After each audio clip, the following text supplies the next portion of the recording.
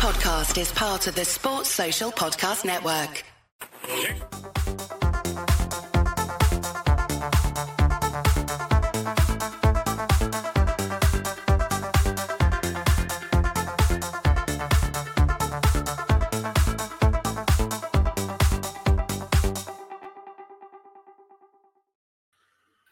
Hello, good evening. It's me, Chris Prack. It's him, Kev O'Sullivan. And it's not the midweek fix, despite what the title says.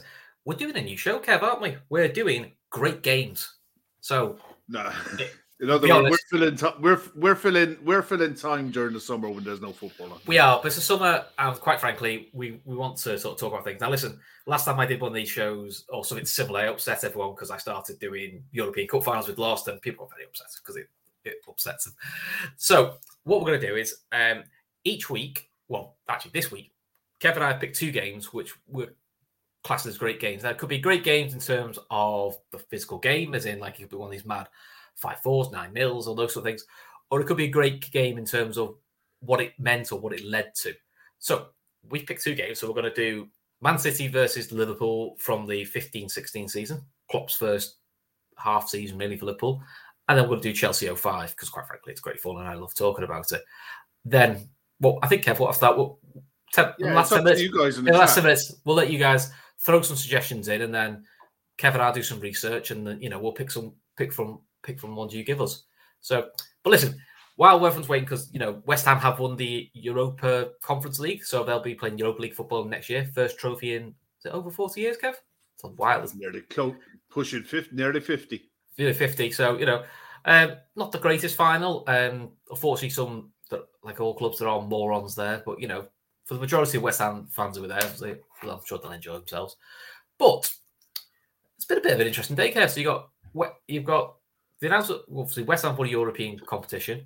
Looks like Bellingham to Real Madrid's done. We all knew that.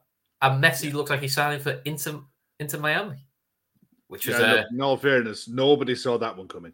Nobody, we all thought he was going to follow the Saudi money. We all thought he was going to follow the Saudi money like everybody else is doing. Which Yeah, look, I mean, the thing is, but the Bellingham move is huge.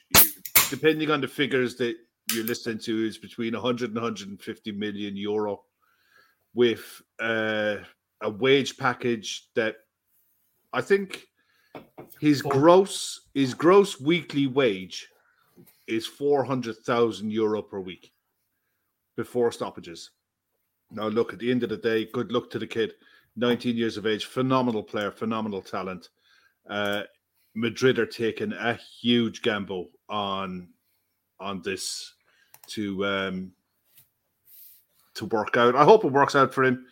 I mean, once Madrid came in, and I think I read today that the contract was agreed in April, so that's right around the time when we announced that we walked away. It's almost like. I actually don't, because that's apart from the wages, the actual transfer fee, I don't think actually was unrealistic for Liverpool. I just think he went, I'd rather play Madrid, lads. And Liverpool, at least for Liverpool, it's frustrating because we sort of pissed around for 2 years trying to get someone like him. And listen, that's what Curtis says. We definitely tried to get him. But at least, unlike the Shoom anything last year, is we haven't left it so late that oh fuck, I've got no one else. So at least we've organised that. Speaking of someone else though, looks like a Mr. McAllister might be signing soon. He's not signed yet, though. But I've seen something mentioned on Twitter, and you may think this might be the marketing way of doing it. As you said, Kev, tonight's not the night to announce it when you've got Messi signing somewhere, the Bellingham news, and a European final. You kind of don't want that to be overshadowed. But sort of, I can't remember the person who put it on Twitter. It said, maybe McAllister will get announced tomorrow at 10 o'clock in the morning. Because then we'll have AM10 signed at 10 a.m. And I sort of think for the marketing thing, they just love stuff like that. That's quite a clever way of doing it. And also, be a bit of fun. Quite nice get your morning off to a good start. Yeah, it wouldn't surprise me. The thing is, he's going to be... He was supposed to be in the AXA last night, 10 o'clock, and the medical's done it. There was a report coming out of Argentina from an Argentinian journalist that it was a logistical issue to why it's not being announced tonight. Everything's all done. It's all signed. It's all agreed. Medical's passed. It's just a case of getting it announced tomorrow because he's got to meet up. Argentina, I think, play on Monday in China, or in that region of the world. So he's not. It's going to be a case. the club will want to do a slick media package as well. So they'll want to get all of that sorted out before he heads out. So, yeah, look, I have no problem. I think it's going to get announced. I was waiting all day hoping it was going to get done. But look, I'm pretty certain it's going to get announced in the morning. And the other side of it is, like the time when we signed Diogo Jota, we got one in the door. They're like buses. You never know. Yeah, we know we got to sign more than one. So what if tomorrow they announce two? Yeah, Thiago and Jota were literally a couple of days after each other, weren't they? Exactly. So, I mean, listen, if you're to believe the rumours, you see Thuram seems to be the most likely, more than Konate at the moment. So, listen, if you get two midfielders in early, that'd be great. I mean, God, to sign midfielders, it's a luxury, isn't it? Yeah. We've already signed one. We've already signed one. The beauty of the last 12 months is the fact that we've learned from the Tchouaméni saga that you have to have backups for your backups going into a transfer window. And the fact that if the fee is to be believed, the fact that I was listening to the lads last night and Shawnee was right in what he said. He was comfortable with the idea of paying 70 million for him. It would have been like, oof, 70 million is a chunk of change, but he's that good that you do it. At 35 million plus add-ons, my God. What a deal. What a parting gift from Julian Ward, because he's been on this since February. It's a huge deal for the club. He's probably is going to be the best player that we sign in this window, but I don't think he'll be the most expensive, as the lads were saying last night. Magnificent signing. Yeah. It's amazing, though. That's definitely our sweet spot, isn't it? Mm-hmm. We seem to have signed a lot of players between the mid-30s to mid-40s. I think the bulk that we've signed at that sort of price range tend to be some of our biggest hits, really, don't you think? Diaz, Jota, Konate was 35 million. Salah was around that. Sadio was in around there. I think Sadio came in around that. I think Bobby was about 29. 29 for Bobby, yeah. So we do quite well. That seems to be the new sweet spot. But for look, us. It's great. Anyway, let's start. One thing I'll say before we get into these games, make sure you smash the like button first and foremost. Make sure you hit the bell icon, because I got a feeling that if this gets announced in the morning, I wouldn't be a bit surprised if Gav decides to just come on and do a show as it's announced or when it's announced or whatever. He's going to be He's going to be fuming. He's got no. If he hadn't planned that, he'd be like, "Oh, fuck's sake!" No, but I wouldn't be surprised if he bangs in a quick half an hour or something, or an hour. You never know. So just make sure you hit the bell icon as well, so that if it does go live, you'll know straight away. Yeah, Ashley L. Right says Diaz and Gakpo are both 37 million. It's definitely the sweet spot. So we're going back to the 21st of November 2015. Liverpool at the Etihad. Jurgen Klopp is fresh for the job. This is his 8th game in charge. In his previous games, he's won one in the league, drawn 2 in the league, and lost to Crystal Palace, which was when we first got the Jurgen Klopp swear. He said, "I'd be fine. I could remember this fucking Crystal Palace loss." That was the first I remember. In Europa League, we drew with Ruben Kazan. I remember being on my brother's stag do for that. It was a fucking dire game, that as well. And we beat Ruben Kazan away with a Jordan Ibe goal. And then we beat Bournemouth in the League Cup. That was actually his first win. So you've gone into this game. They had one league win under Klopp, which was away at Chelsea, which felt like a big win. But go through the lineup. Mignolet in goal. Nathaniel Klein, Lovren, Skrtel and Moreno at the back. Midfield, you had Chan and Lucas. And then you had a 4 of Milner, Lallana, Coutinho, Bobby. So we were kind of going into that 4-2-3-1. But I remember at the time, Kev, this is when we're just getting used to Bobby being up front. Because I remember a lot of my friends at the time were like, we're not playing a 4, we're just playing, four lads like the rest of the midfielders. We haven't got a striker. But I think this is the game where you're sort of seeing the beauty of having a Bobby Firmino up front, because the interplay in some of this game is ridiculous. The only thing this front three doesn't have is pace, which is what we evolved to later on. But yeah, do you remember watching this game? I think I was watching this game at home. Yeah, I'd have been the same. I'd have been watching it at home. Look, you go back to when we brought Klopp in. It was Klopp or Ancelotti. So at the end of the day, it was you're picking from the tip top of whatever tree you were looking to get. And I remember I was working with my brother-in-law at the time, and is massive Liverpool fan as well. And I I remember saying to him when the first murmurings were about that we might get Klopp. I said, nah. Look at where we are. Look at Klopp. Klopp is an elite manager. Look at the state that Liverpool are in. There's no way in hell we can attract this guy. And then suddenly a tap on the knee later, Brendan is sacked, and the infamous Jamie Carragher look. in comes Jurgen Klopp, and it's like doubters to believers. And from that press conference on, I was all in. It was I just wanted to see how this side was going to evolve and what he was going to do, because it was almost a perfect way for him to come in a way, because our expectations were so low. My expectations were so low. And you could tell when you read out that starting lineup of the amount of work that needed to be done with that side to get it into some way, shape, or form of being a competitive side. But this game was the first game. It was the first game after an international break. Yeah. And you're away at the Etihad. And City weren't in great shape at the time either. But at the same time, I think they finished fourth. They finished fourth. Yeah. This is the year Leicester won the league, wasn't it? This is the miracle season. Exactly. And nobody was in any great shapes. And you listen to their lineup at the time. It was Joe Hart in goal. You had Bakary Sagna, Martin Demichelis, Mangala, Kolarov. I mean, that centre-back pairing is just a disaster.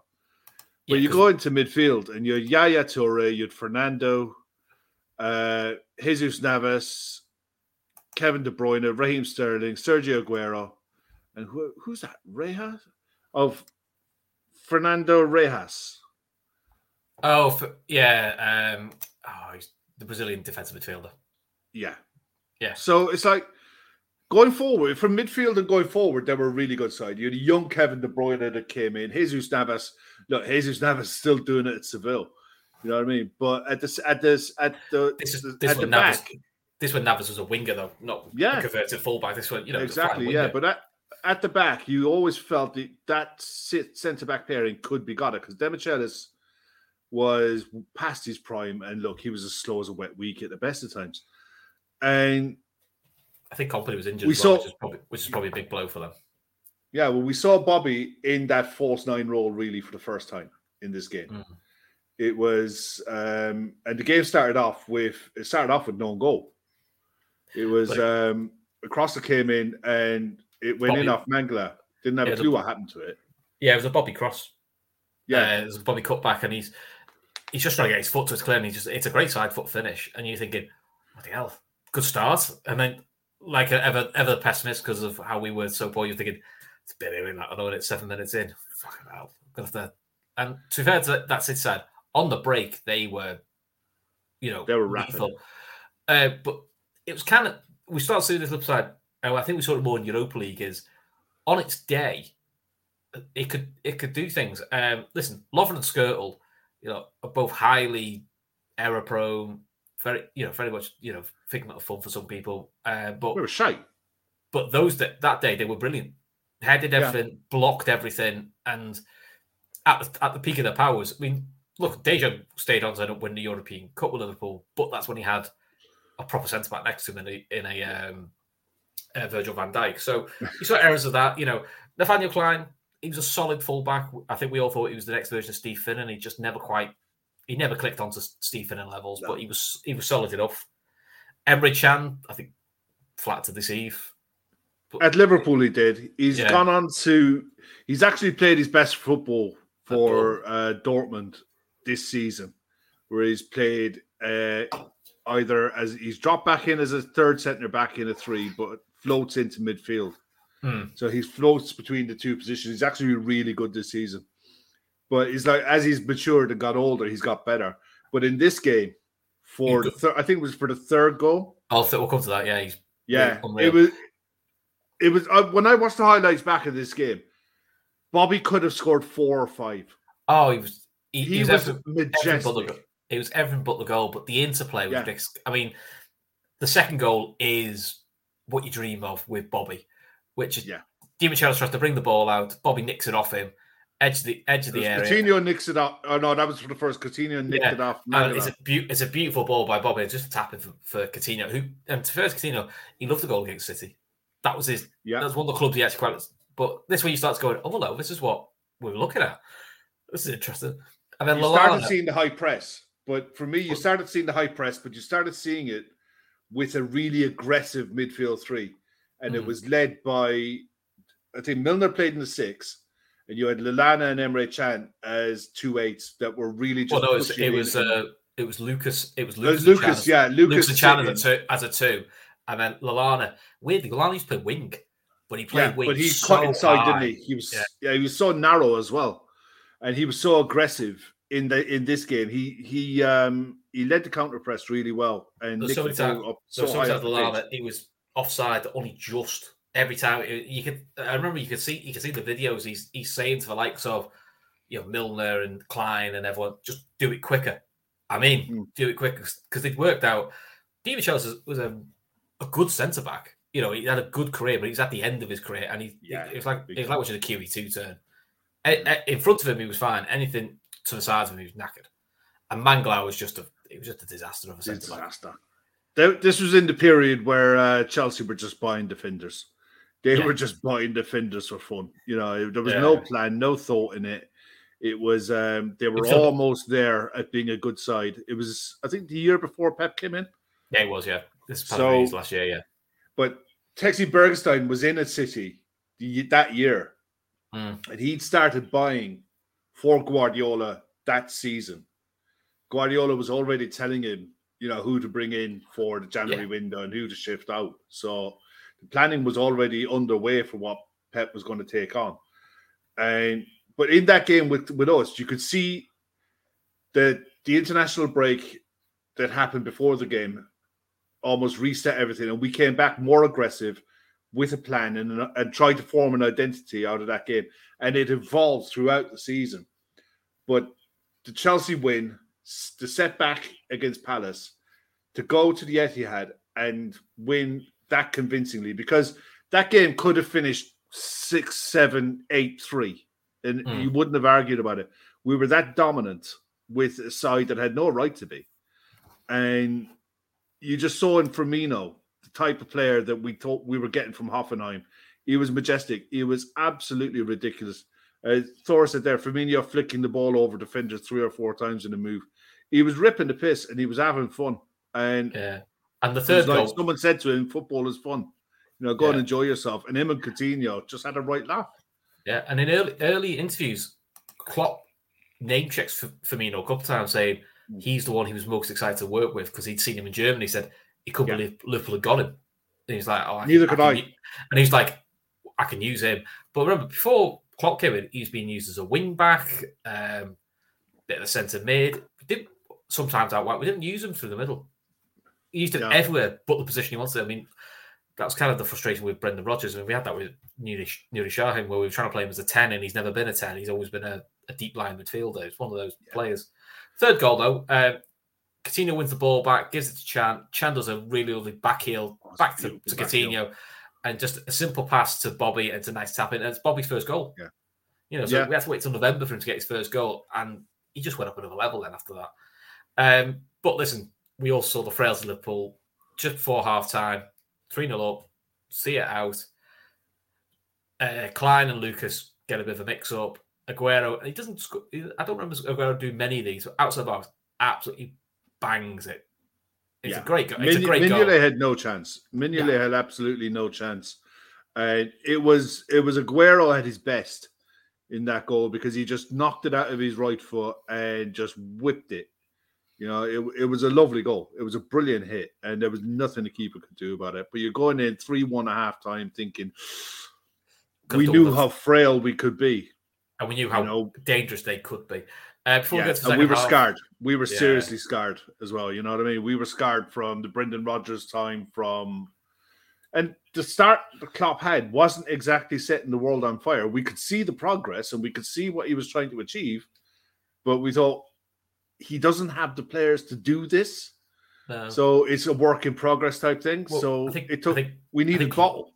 Yeah, I think Klopp admitted, didn't he? He said the reason he was so attacking early on is he said, I had so many attacking options. What else could I do? I think it was a polite way of saying, well, I had absolute bobbins at the back. So there was no point trying to set up to be solid at the back. I may as well just go for 5-0, 5-4s, 5-4s, and then I'll fix this in the summer because he was never going to be able to fix that before then. Right, before we go to the second half, please don't forget we're sponsored by bookmakers.com. Details in the description below. There are bookies, they'll help you find the best odds. If you do use it, please gamble responsibly. If you don't, that's not a problem. Gambling's not for you. But check it out. Good stuff on stats. And there's also, they have their own YouTube channel, which Gav does appear on to talk a bit of footy chat. So, second half, it was a bit hair and scaring, let's be honest. James Milner, who'd been brilliant all game, does one of the most ridiculously stupid back passes you've ever seen in your life. And it falls to Aguero and you're thinking 3-2. And to be fair to Mignolet, it's a top save to keep it out. Yeah. But Mignolet had that in him. He could pull off these ridiculously good saves. He just then had the big clanger in him at some point, which this is one of those games that didn't happen. But so that save is one of those saves from a keeper where he just gets the ball in midair. Yeah, and he keeps it, he holds it, and he starts off another attack really quickly. The best exactly view is what you want. The best view is you see behind his hand Milner's head in it, so he's in the right position to head it. So he looks so relieved because he's thinking I got away with that one. But there was another one later on in that half when he made a save and Lovren was behind him. Yeah, but as Laszlo says there back then, Yaya Toure was a player. Yaya Toure is often overlooked when you're talking about Premier League centre midfielders. You get the Kantés, the Vieiras, the Roy Keanes, Steven Gerrard, and all of those players. Yaya Toure, because he came to the league a bit late and he didn't really stay, he wasn't in the league as long. Yaya Toure was a ridiculous player. He was an absolute ridiculous player. And the thing is, Kolo was good. Yaya was fast. Yeah, it's different levels. Different level. And that City side then had a proper serious side going forward. A young Kevin De Bruyne looking to prove himself. Raheem Sterling after his move. Sergio Aguero was probably one of the best number 9s in the world at the time. And they were still a serious threat. And here we are, 3-1 up, keeping them out. And you go up, I think it was about 10 minutes to go, something like that. Yes, I mean, sub-wise, just to give you an idea as to what we had to deal with. On 68 minutes, Jordan Ibe comes on. He fancied Jordan Ibe that year. He seemed to use Jordan Ibe quite a lot. He thought, maybe this is a player he's going to use going forward, young player to develop. Didn't happen for him. He pretty much went that summer. And then Benteke came on for Bobby on 75. It's perfect for Benteke for once. He actually ran around and actually caused a bit of hassle. He wins the corner. Yeah, he wins the corner. Cross comes in and it bounces. And Skirl, where he found this finish from, fuck knows, but it bounces on the half volley and he just absolutely smashed it in. One a centre forward to be proud of. I don't know where Skirl found this finish from, but you can relax then. 10 minutes to go, 4-1 up. Even this Liverpool side can't balls this up. And it was just it was a banging finish. But Skirtle had these in him from, I think we were chatting there in the week about a season where he scored if you were doing fantasy football, Skirtle would be in your side because he scored about 5 or 6 goals from set pieces I can't remember what year it was, but he scored some beautiful headers. I think 13-14. 13-14 I think he has about 7 or 8 goals, but he also has 4 or 5 own goals as well. So he kind of netted out at 4 goals. He turned and he just swatted it. Yeah, as hard as he could. Joe Hart in goal just didn't have. And the thing is, they lost 4-1 in the end, right? Joe Hart had a really good game. Oh yeah, Joe Hart was really good on the night. He's the reason Bobby didn't get a hat-trick. Yeah, he was. Bobby Firmino that night showed, right, I am the number 9 for Liverpool going forward. Work around me. And we saw him that night we were there in his last night. Yeah. And it's like, we just saw the whole thing from that game right the way through to the end. But a majestic player. And he still hasn't decided where he's going. Nobody really knows what's happening with him. I'm looking forward to seeing where he goes next. But, it was just one of those games that I suppose Liverpool got the confidence in that game from the tactics that Klopp employed. So, we can play this way and be successful doing it. We've just gone to the Etihad and won. and won convincingly and should have won more. So it probably gave the rest of the squad the confidence, the buy-in to believe in what he was selling. That it wasn't all turned out as to believe it wasn't slogans and everything like that. Jurgen Klopp was the real deal, and that game signaled the rest of the league that Liverpool are a different challenge, and we're going to be a different side. We're going to be aggressive, in your face, horrible to play against, and the side evolved year on year on year until we won the fucking lot. Yeah, and it was just the. But it all started for me. It all started on that night. Because that's when you looked and went, I can sort of see how this is going to work. Even with the, I mean, listen, we finished 9th that year, so let's not get excited. 8th or 9th that year. But we got to a Europa League final. We got to a League Cup final, so you could sort of see where we were going. But I mean, this is also a side where Colatori came off for Lallana in the last couple of minutes, and our unused subs were Adam Bogdan, fuck me, Randall. I forgot he even played for Randall, us. Yeah. Joe Allen wasn't used, and Daniel Sturridge wasn't used, and Origi wasn't in the squad. But you were looking, going like, there's a lot of attacking options. We're going like, there's a lot of holes in this squad. But you could see where it worked. But you also saw the frailties, which was defensively we needed a few things. We needed a left back, but we needed something better in the middle. And that's when Joel Matip came in that summer, and we needed pace, because as good as that front three was interlinking, pace is king, and we had next to none.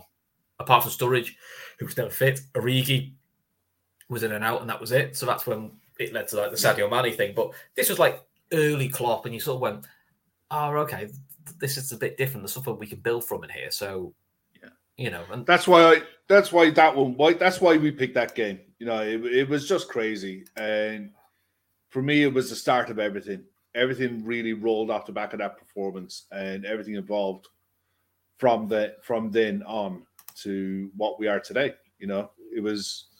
He'd been there like a month. Yeah. But in that month, you look at what he'd done, to turn those games from where we were dog shit. We come into that season so flat to seeing signs of life. But you go back to the other game we want to talk about.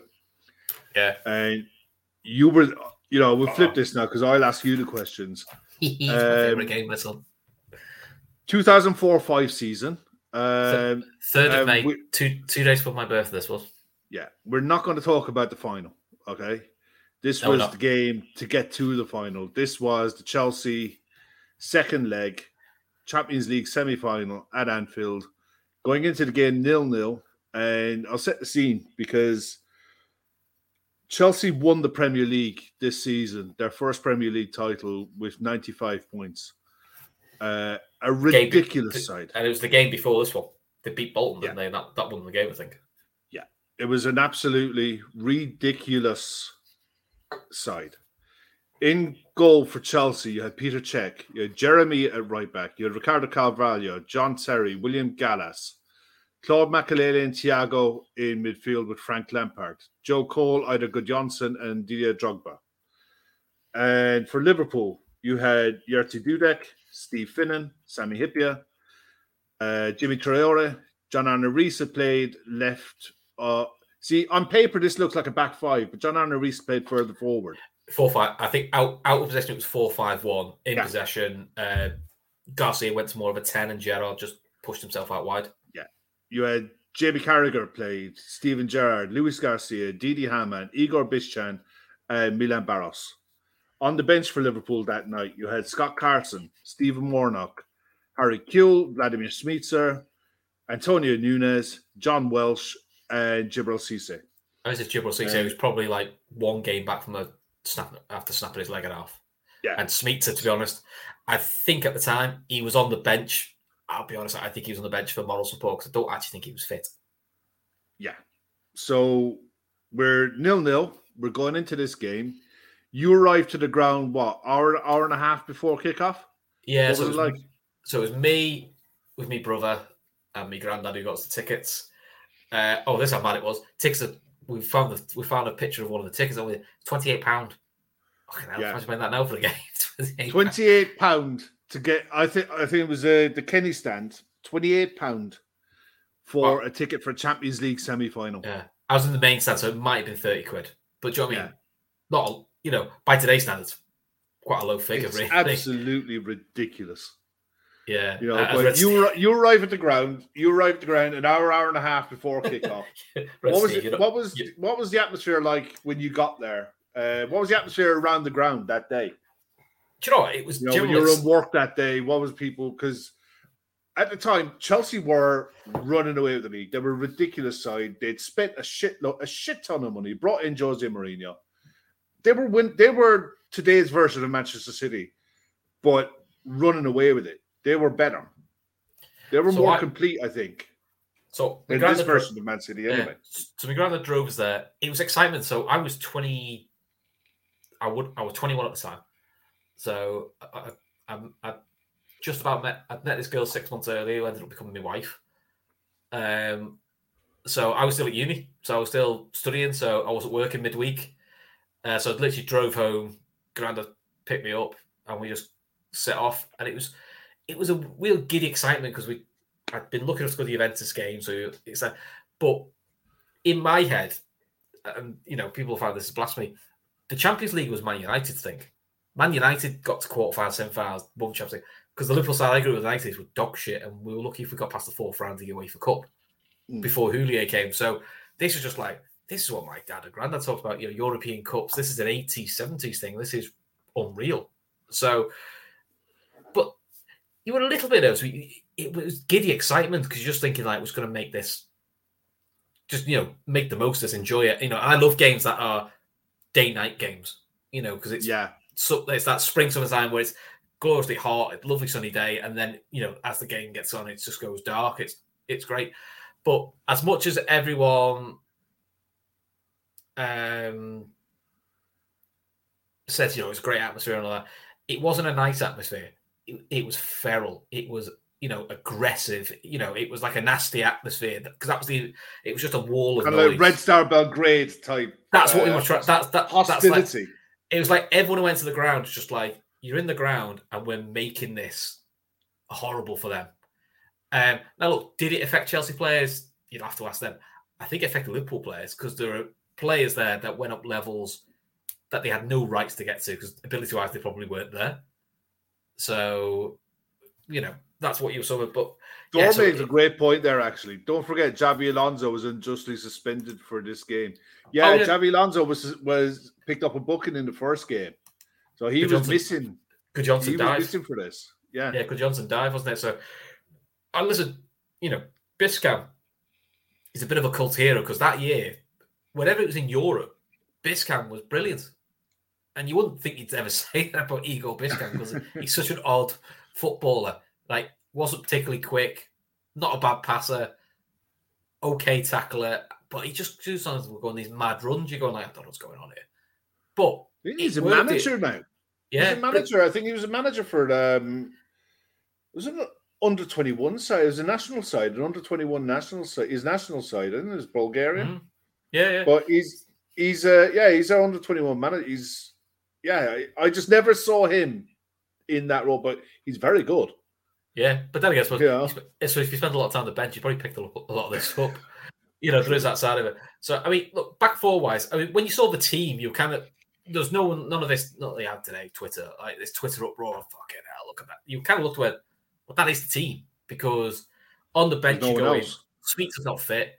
Kuhl was playing and it was known from about mid-March, April, that he needed groin surgery. And it was, I think they just said it was the gamble of, it's going to go. We just don't know when.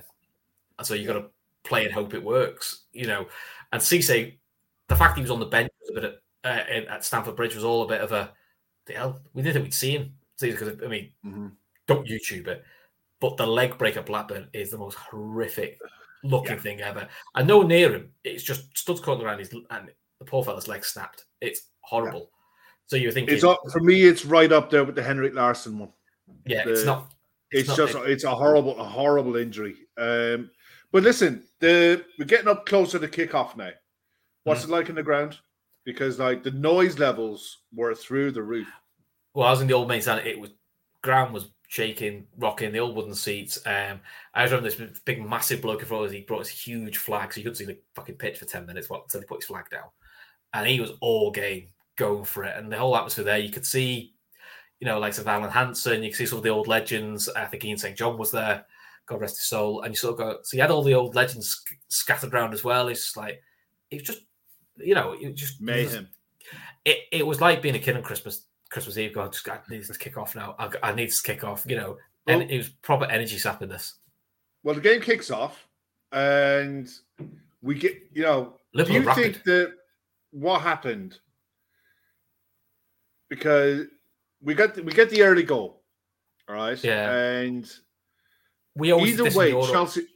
We always did either way, for me, Chelsea were screwed in this one because Chelsea fans will argue till the cows come home that ball didn't cross the line.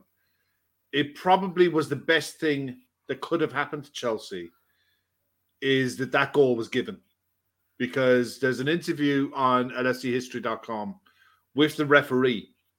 He said he said check off if he hadn't if the goal got in.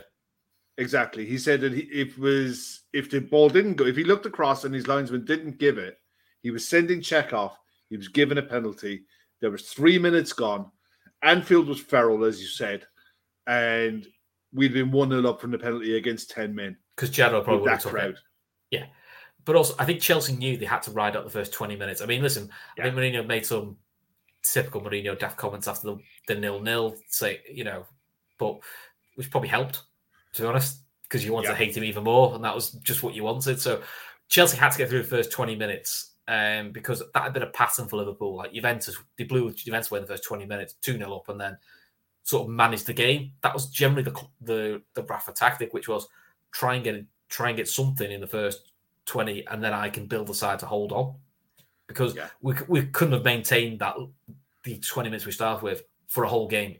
We've proven all season we couldn't do that. So I remember. So I actually never saw the goal until the following day. So all I can remember was ball gets in. It's Barros Gerrard, little flick over.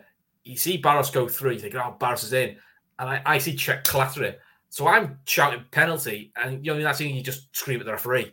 Penalty. And then also all the walks around, we do that, and we seen, I know he's running away. And you're like, he's fucking giving it. It's a goal. At first we thought he'd give it the penalty, and they went, he's giving a goal. Yeah. So I remember grabbing my brother, screaming in his face as you do, shouting. I forget, my granddad's in the middle of us, so woke me. My granddad, who must be in his mid-70s, was like, "Get off me!" And then literally, this was like, pre, social media and Twitter. For 10 minutes, I was going, "Who scored?" Oh, Garcia. What's the goal like? I don't know.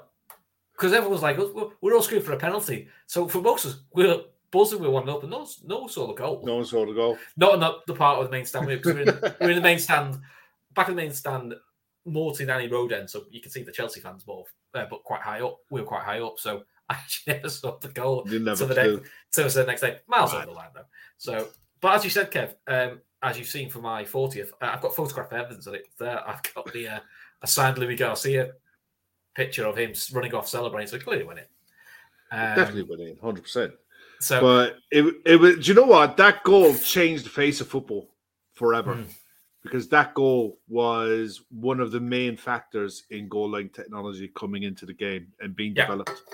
Yeah, was because of that goal and because of the importance and the significance of that goal and the game that was in it. It forced the authorities at UEFA and around Europe, around the world, to accept technology in football. Technology was already there in cricket, in tennis, in most factual line decisions. Football was the holdout, and that decision, that goal, changed the face of football forever. Yeah. Now listen, if you watch the game back when you without any sound on, and you know the results, it's not actually a great game, especially the first half. It's a horrible game. Fuck all happens the rest of the first half. But it honestly, it felt like life and death. I know it sounds dramatic, but that's how it felt, because you were just like, this Liverpool side was 30 odd points behind this Chelsea side. We were finishing fifth. This is the only chance we had of getting into Europe, was getting to a European Cup final, which, to be honest, just sounded mad to say at the time, because you looked at the side we had. But to be fair to them, it's fair to Liverpool. I think Garcia gives the ball away, and Joe Cole breaks through, and he comes out, he chips it over. that was about it. There wasn't like any big chances. Liverpool didn't really create piss all after it either. I think Haman tackles someone, it turns into a shot, but he doesn't mean it. So look, half time, we all sort of, massive roar for it, and you go, right, reset now. This is going to be a horrendous 45 minutes, but it ended up being a horrendous 51 minutes because of all the added time they added on. But you thought, right, what do we do now? Because I thought, same again, but you would look at their bench going, what are they going to bring on? Because people forget, Glenn Johnson played the first leg, and he played quite well. Yeah. He didn't even get in the squad. That's how deep Chelsea squad was. He couldn't even make it. I was saying, Glenn Johnson was really highly thought of. He just moved from West Ham. So you were looking at that side going, I know he's a figure of fun now, but Kesman at the time when they signed him, was top goal scorer in Eredivisie. Ian Robben was still on the bench as well. So you were looking going like, some scary for people to bring on. And look, Chelsea had done us in the league twice. They'd done us in the League Cup final, the whole Mourinho shushing thing. So, you knew this was going to be a tough second half. But the weird thing was, we seemed to limit them to shots from high risk areas. You know what I mean? And like 35 yards out, free kick, try and take a shot. So, this where Drogba probably wasn't as clinical as he became. Drogba taking a 35-yard free kick, going 6 foot over the bar. He's sort of going, see this all day.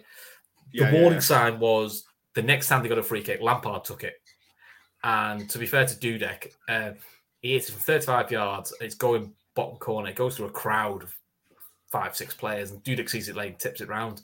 And that was kind of the warning sign of, okay, we need to sort of wake up here a little bit. But look, the back four were immense. Jamie Carragher got his body for it. Hippie headed everything.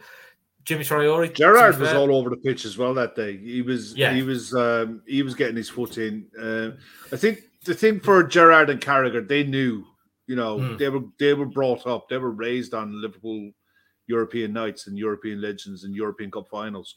So they knew what was at stake. They also knew what they were up against. Was this around the same time that Gerrard was being touted Chelsea? This wasn't quite muted. It was that summer that's when he hands his transfer request in. So, but there was that concern going in. So was Chelsea were still buying all around him, and Gerrard is the best midfielder in the country at the time. Yeah, pretty much. I mean, Gerrard had tactically quite a difficult job to do because when we had the ball, I think Luis Garcia was told, push up on Barros, give him a number 10, give him something to work off. So Gerrard had to then become the right mid and cover the whole Lampard situation and a marauding William Gallas. Because let's be honest, we all love Luis Garcia, but he wasn't the quickest at getting back at times when you needed him to. No, it was. But then he also had to fill in midfield. Reece, to be fair, actually did fine on the left. Actually, I think that suited him being left in midfield because it didn't have the defensive responsibility, and he was still handy. Still do a job. Yeah, listen, right back Stephen, and he's in the Premier. He's probably one of the best right backs we've had. Defensively sound, attack. Look, today he probably doesn't suit the style of football today, but look, left foot, right foot. No, in today's game, you look at he's very like a Seamus Coleman in that Premier League era, a good, solid, dependable right fullback who can get up and down when he needs to. But he was defensively an 8 out of 10. He was as solid as his days long. I love that. That back four was. I enjoyed a lot. Even Jimmy Traore, he was just like erratic, but with his go-go gadget legs, he got some wonderful tackles in. He was just highly erratic, but he was very likable. And it must have been that you're getting towards the end of the game. It's 1-0. It's Chelsea, and they're that dominant in the league that you knew that it was coming. Yeah. And did they announce 6 minutes injury time? Yeah, I mean, just before that, the best thing we did was we brought on Cisse for the last half hour, which, if I'm honest, the best thing they did, because Barros, look, he didn't get a kick because it was just one of those games for him, but it just gives that bit of a spark, bit of pace. And you know what? It's probably the one time Rafa didn't mind him being a bit erratic. He had just before the 90 mark, a chance that went just wide. He just ran Carvalho Raga, give him something to do something. Last name was Momo Soak on the bench. No, he signed that summer. We didn't have Momo at the time. This is pre-Momo times. How do you feel came from now? This one, the sliding door moment of this, because we also talk about Jerry Houllier in the Bayern Leverkusen game. When he takes off Haman and brings on Smeeta, and we lose the game away. Well, 72 minutes, we take Haman off because he's goosed and put Harry Kewell on, which is a very attacking sub. That's not a shut-up shop. DNA, was it? It's not a shut-up shop sub, is it? So you end up then having Biscan and Gerrard as a central two. You know, Kewell probably off Cisse, and then Louis Garcia played defensive right mid. You know, so again, it was hard because it was lopsided.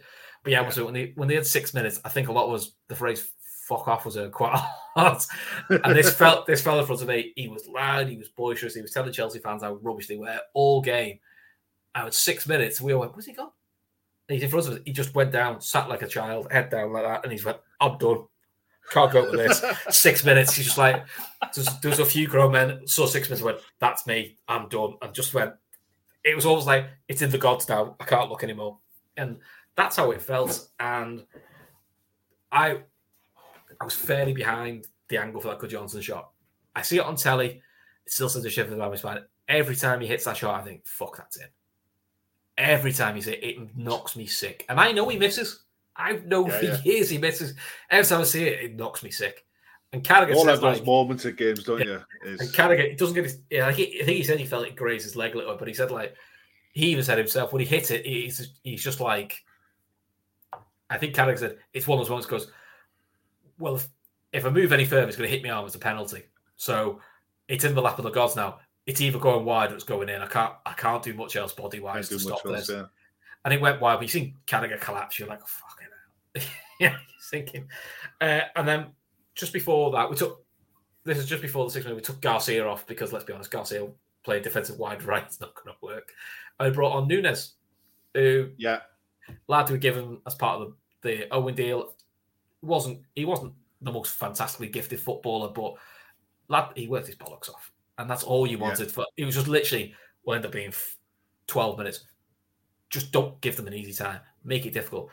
But for all the madness of Chelsea, they brought an Iron Robin, they brought on Kesman, all big names at the time, all big money signings. For the last 15 minutes, they bring on Robert Hoof. We all remember from, the Leicester days, winning the league with Leicester. For the last 10 minutes, Robert Hoof's playing centre forward for Chelsea. This is 95-point Chelsea. Chelsea battered everyone, lost only one game in the league. It went back to Sunday league football of get it on the big centre-back's head. And literally that's all it was, which... hindsight's a wonderful thing. For Carragher and Hippier, meat and drink. That's what they want. They're quite happy with that. The worst thing they could have done was bring another quick forward on to try and play around Sammy and Jamie, because I think that's what we would have struggled with. So it also played to our advantage a little bit. But yeah, the euphoria and relief when that full-time whistle went was different. It must have been mental. Because after you sort of screamed it out of you and then you watch other players celebrate, you tear up. You're just like, what's going on? And I don't know what's going on. Like, we're in a European finals. This Liverpool, my Liverpool, I grew up in the 90s. We don't do things like this. We don't get there. This is not what we do. We didn't know we were playing because AC Milan were playing PSV the next day, so we didn't even know we were going to play. It was just wow, we're there. Yeah, it was a Tuesday night. It was the first. It was the first second leg semi-final. So it was what you just wanted to be in it. You didn't care who we were playing. And as it turns out, look, we know what happened after. But I'd urge everyone, go on liverpoolfc.net, lfchistory.net, and check out this game and go to the bottom of the page. And there's a section called related articles. Click into that and you'll see all of the reporters, the match day reporters who were at the game that day. And they all give their opinions on not the match. Every single one of them, to a man, talks about the atmosphere. How Anfield was white hot. It was electric. It was reminiscent of Liverpool in the heydays of the 70s and 80s before they took, while the cop was standing. And some of the journalists back then, the way they had a skill of writing with words. The words that they were able to put on paper were fantastic. And it's almost a lost art now with the advent of Twitter. But I'd urge every single person to go onto that website and read what was said by these journalists about Anfield and about the atmosphere that night. It sounded amazing. And the thing is, you're going to Istanbul. We're still fighting to get into the top 4. That's my only regret, I mean, listen, I was never going to be able to get a ticket for Istanbul. I hadn't been to enough games, so I knew that. But that's the only thing, if I could ever change one thing in my life, would have been having the opportunity to go. Avo says, was it the loudest you've ever heard the crowd at Anfield? I never got tickets for the Barcelona game, the 4-0. So for me, it's the greatest atmosphere I've ever been in Anfield. I've been lucky to see some big wins at Anfield, beating City 3-0 in the European Cup. The Villarreal semi-final. I've been lucky. I've been to a few European quarterfinals, semi-finals, big wins. But that atmosphere was different. It was just defiance. It was, I think, as much as I love, and I did love the run to Madrid, I loved the run to Kiev, and you may have talked about about it. It's the journey's brilliant. That's still my favourite, and I always think the first European. If you're looking to win a European Cup, I think you always remember the first one that you won, and it's just that bit special because it was so unexpected. Because to be honest, Kiev was unexpected, similarly to Istanbul, slightly different. Whereas Madrid one, it wasn't quite. It felt a bit more expected because that side was ridiculously good that we had. You're going, we are as good as Barcelona. We are as good as Real Madrid. That's how good we were. Yeah, this side, we were better. We were better than Spurs. There was an interview I read a clip. I watched a clip of a video recently, and it was about that. And it was literally along those lines. Look, we are better than. I think it might have been Trent. We're just better than them. You know, and that's not an arrogance. That was just a fact. Going into the 05 Champions League final and the Kiev final, we weren't. To be honest, the 05 one, you weren't even sure we were good enough to get out of the group. Let's be honest. We were looking at the group going, Olympiacos are quite tough. Monaco are decent, and but they weren't. But that's the level we were at. I mean, let's be honest. We finished 5th. We finished behind Everton. Yeah, that's where we were. That's the side Rafa inherited. Leon saying the Champions League semi-final versus Roma, we were 5-0. Listen, that was a great upset. I wasn't at that one, but yeah, Red Steve, the Europa one against United. I think the Europa one against Dortmund was also a big one. But for me, I've never yet been in a crowd, I say, where I thought that's the level of euphoria I felt. Probably the closest I've had to it recently. I know people think I'm biased to this, is probably when the women got promoted against Bristol. But again, for me, it's a different feeling. It's not the noise from the ground. It's just what it meant. What it means. Yeah, that one for me was different because it was. I did see the women won 2 women's Super Leagues, but I wasn't really following the women's team as close to them. So this is me first time with my daughter properly following them. So that was the first time I've seen Liverpool women live when I'm invested win a trophy. Yeah. So when you've been to every game as well as different. Yeah. So different atmosphere, different feeling, but it's that sort of thing of like, I don't think that semi-final will be matched. It'll be some semi-final. If something can match that level of noise, I think the Barcelona win is probably better for different reasons, but I think the atmosphere, bear in mind, it was rare enough that you'd have 2 English sides meeting in the Champions League, let alone a Champions League semi-final. Yeah. Plus, it was on free-to-air TV, so the whole country was invested in it. Yeah, ITV. So it was on ITV, so it wasn't a case that the more people see it. It was on pay-per-view or it was on sports channels, what have you. Champions League was on ITV. It was one of the most watched games in ITV in club football history on ITV. The whole country watched, and the whole country was invested in it because it didn't matter who you followed, whether it was you could be following any club in England. It was red or blue that night, and it was the money that Chelsea were ploughing into football at the time, or Liverpool, and it just lit the whole country up. And the fact that it wasn't a great game; it was a turgid game, but the atmosphere, the intensity, the semi-final at Anfield 2 years later is a better game, actually. The 1-0 and it goes to penalty shootout as a game. That's actually a better game. Or the quarterfinal against Arsenal. That's a better all English game. But that atmosphere, I just don't think you'll match it. It's just different. And that's one of the sad parts, probably, of the commerciality of football is the loss of European football on free-to-air TV. Because I used to love most that's the thing you talk about: school, college, university. Oh, you're watching the games tonight. It's hard. Well, touchwood, we've still got that here. In Ireland, we still have that on free-to-air for Champions League, Europa League, and Conference League. That's all. Yeah, that's all on free-to-air on Irish TV, and it is. Whether you're a casual fan or you're interested or you're right into it, those games that are broadcast live will always create an interest. Yeah, so that's important. That's the buy-in of the free-to-air TV. It's more for the casual fan. I go, I'll watch it. It's a semi-final. But otherwise, people are like, I'm not going to buy BT. That's what people are going to deal with. Well, we said at the start of the show that we wanted you guys in the chat to let us know what 2 games you want us to talk about next week. But don't put them in the chat now. Put them in the chat when the show finishes. Or if you're watching this, if you're listening to this on Spotify or watching it later on, hit the like button, please. Please.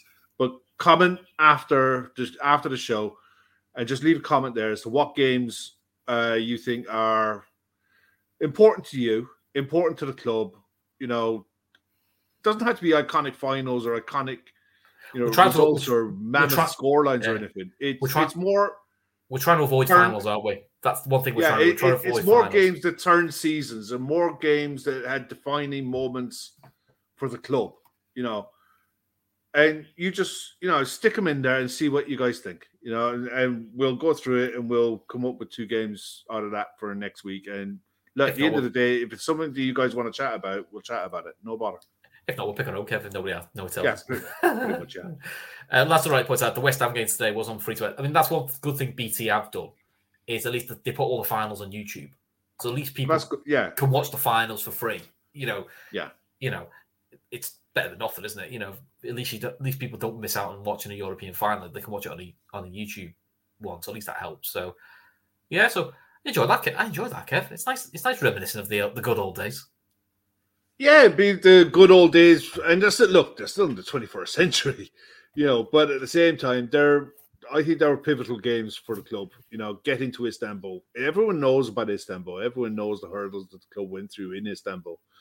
But the road to Istanbul and that game in general, when you think about how good Chelsea were, and you also had it with Man City, where it was the beginning of the Klopp era, and Man City, they were on a downturn that year. But they were starting to build for Pep. So it was pivotal. Those 2 games, I think, were pivotal for the club for different reasons. So that's why we started with these 2. Yeah. It's mad saying that's 18 years ago, that 05 final. That 05 semi-final. 18 years ago.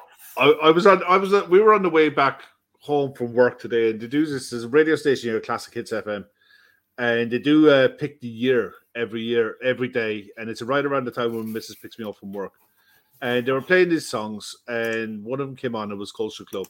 And I just turned around and said, that's 1983. And it was 1983. And then your man turns around, that was 40 years ago. I know, mate, it's when I was born. I'm like, no, that's not 40 years ago. That's like, that's only like 10, 15 years ago in my head. You know what I mean? I hate it when that happens. I know, it throws me out when they go like, it's about 20 years ago. Yeah, it's like the 80s, isn't it? And you go, no, that's actually not the 80s, is it? That's no, exactly. You're like, oh no, really?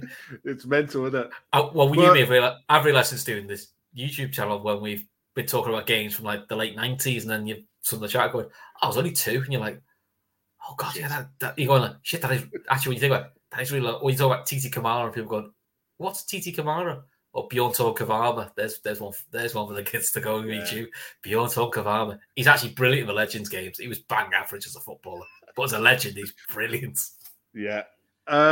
Look, don't forget the charity sponsor. Link is in the description. Golf Day is coming up. I think they still might need a couple of sponsors. So if anyone is interested in that, please get in touch with Gav on either through the social medias or at, I think it's lfcdaytrippers@gmail.com if you can help with sponsors or prizes or anything like that. Just reach out to Gavin. He'll walk you guys through anyone who's interested in helping out with that. Would be great. Yeah, Kieran B saying here, some of my favourite Liverpool games were the Newcastle 4-3 games. There was two of them, wasn't there? In fact, there was two of them, yeah. Back to back seasons, yeah. Very different context though, because I was actually the first one's actually probably the best game of the two. The second, I remember the second one because Roy Evans tears a strip off the whole team because he's absolutely livid about how they nearly threw a game away. My lasting image of that game was Keegan slumped over the advertising. Oh, the horn is like that. He's like, oh my god, I'm not able for this. Do you remember the big Adidas coats that had like the big stripes up like that? And I don't remember that one. They were great, those Adidas kits back then. They were mad. The world's maddest goalie kits as well. I like that from Tom Boland. As the song goes, Kev, much too young to be this damn old. Absolutely, my man. I tell you what, it's mental. But Father Time catches up with everyone, but it's still got a long way to go to catch my ass. Well, we'll see. Cool. Laszlo, I've said a sponsor Gav's way, so you should be one closer. Excellent, Laszlo. Excellent. Nice. Well done. Thank you, Laszlo. You're a star, mate. But awesome. Listen, on that note, thanks to everyone in the chat. As usual, you guys are fantastic. Really appreciate it, all your comments and everything like that. Chris, thanks a lot, man. I really enjoyed listening to that about 2004-05, especially that final. The atmosphere.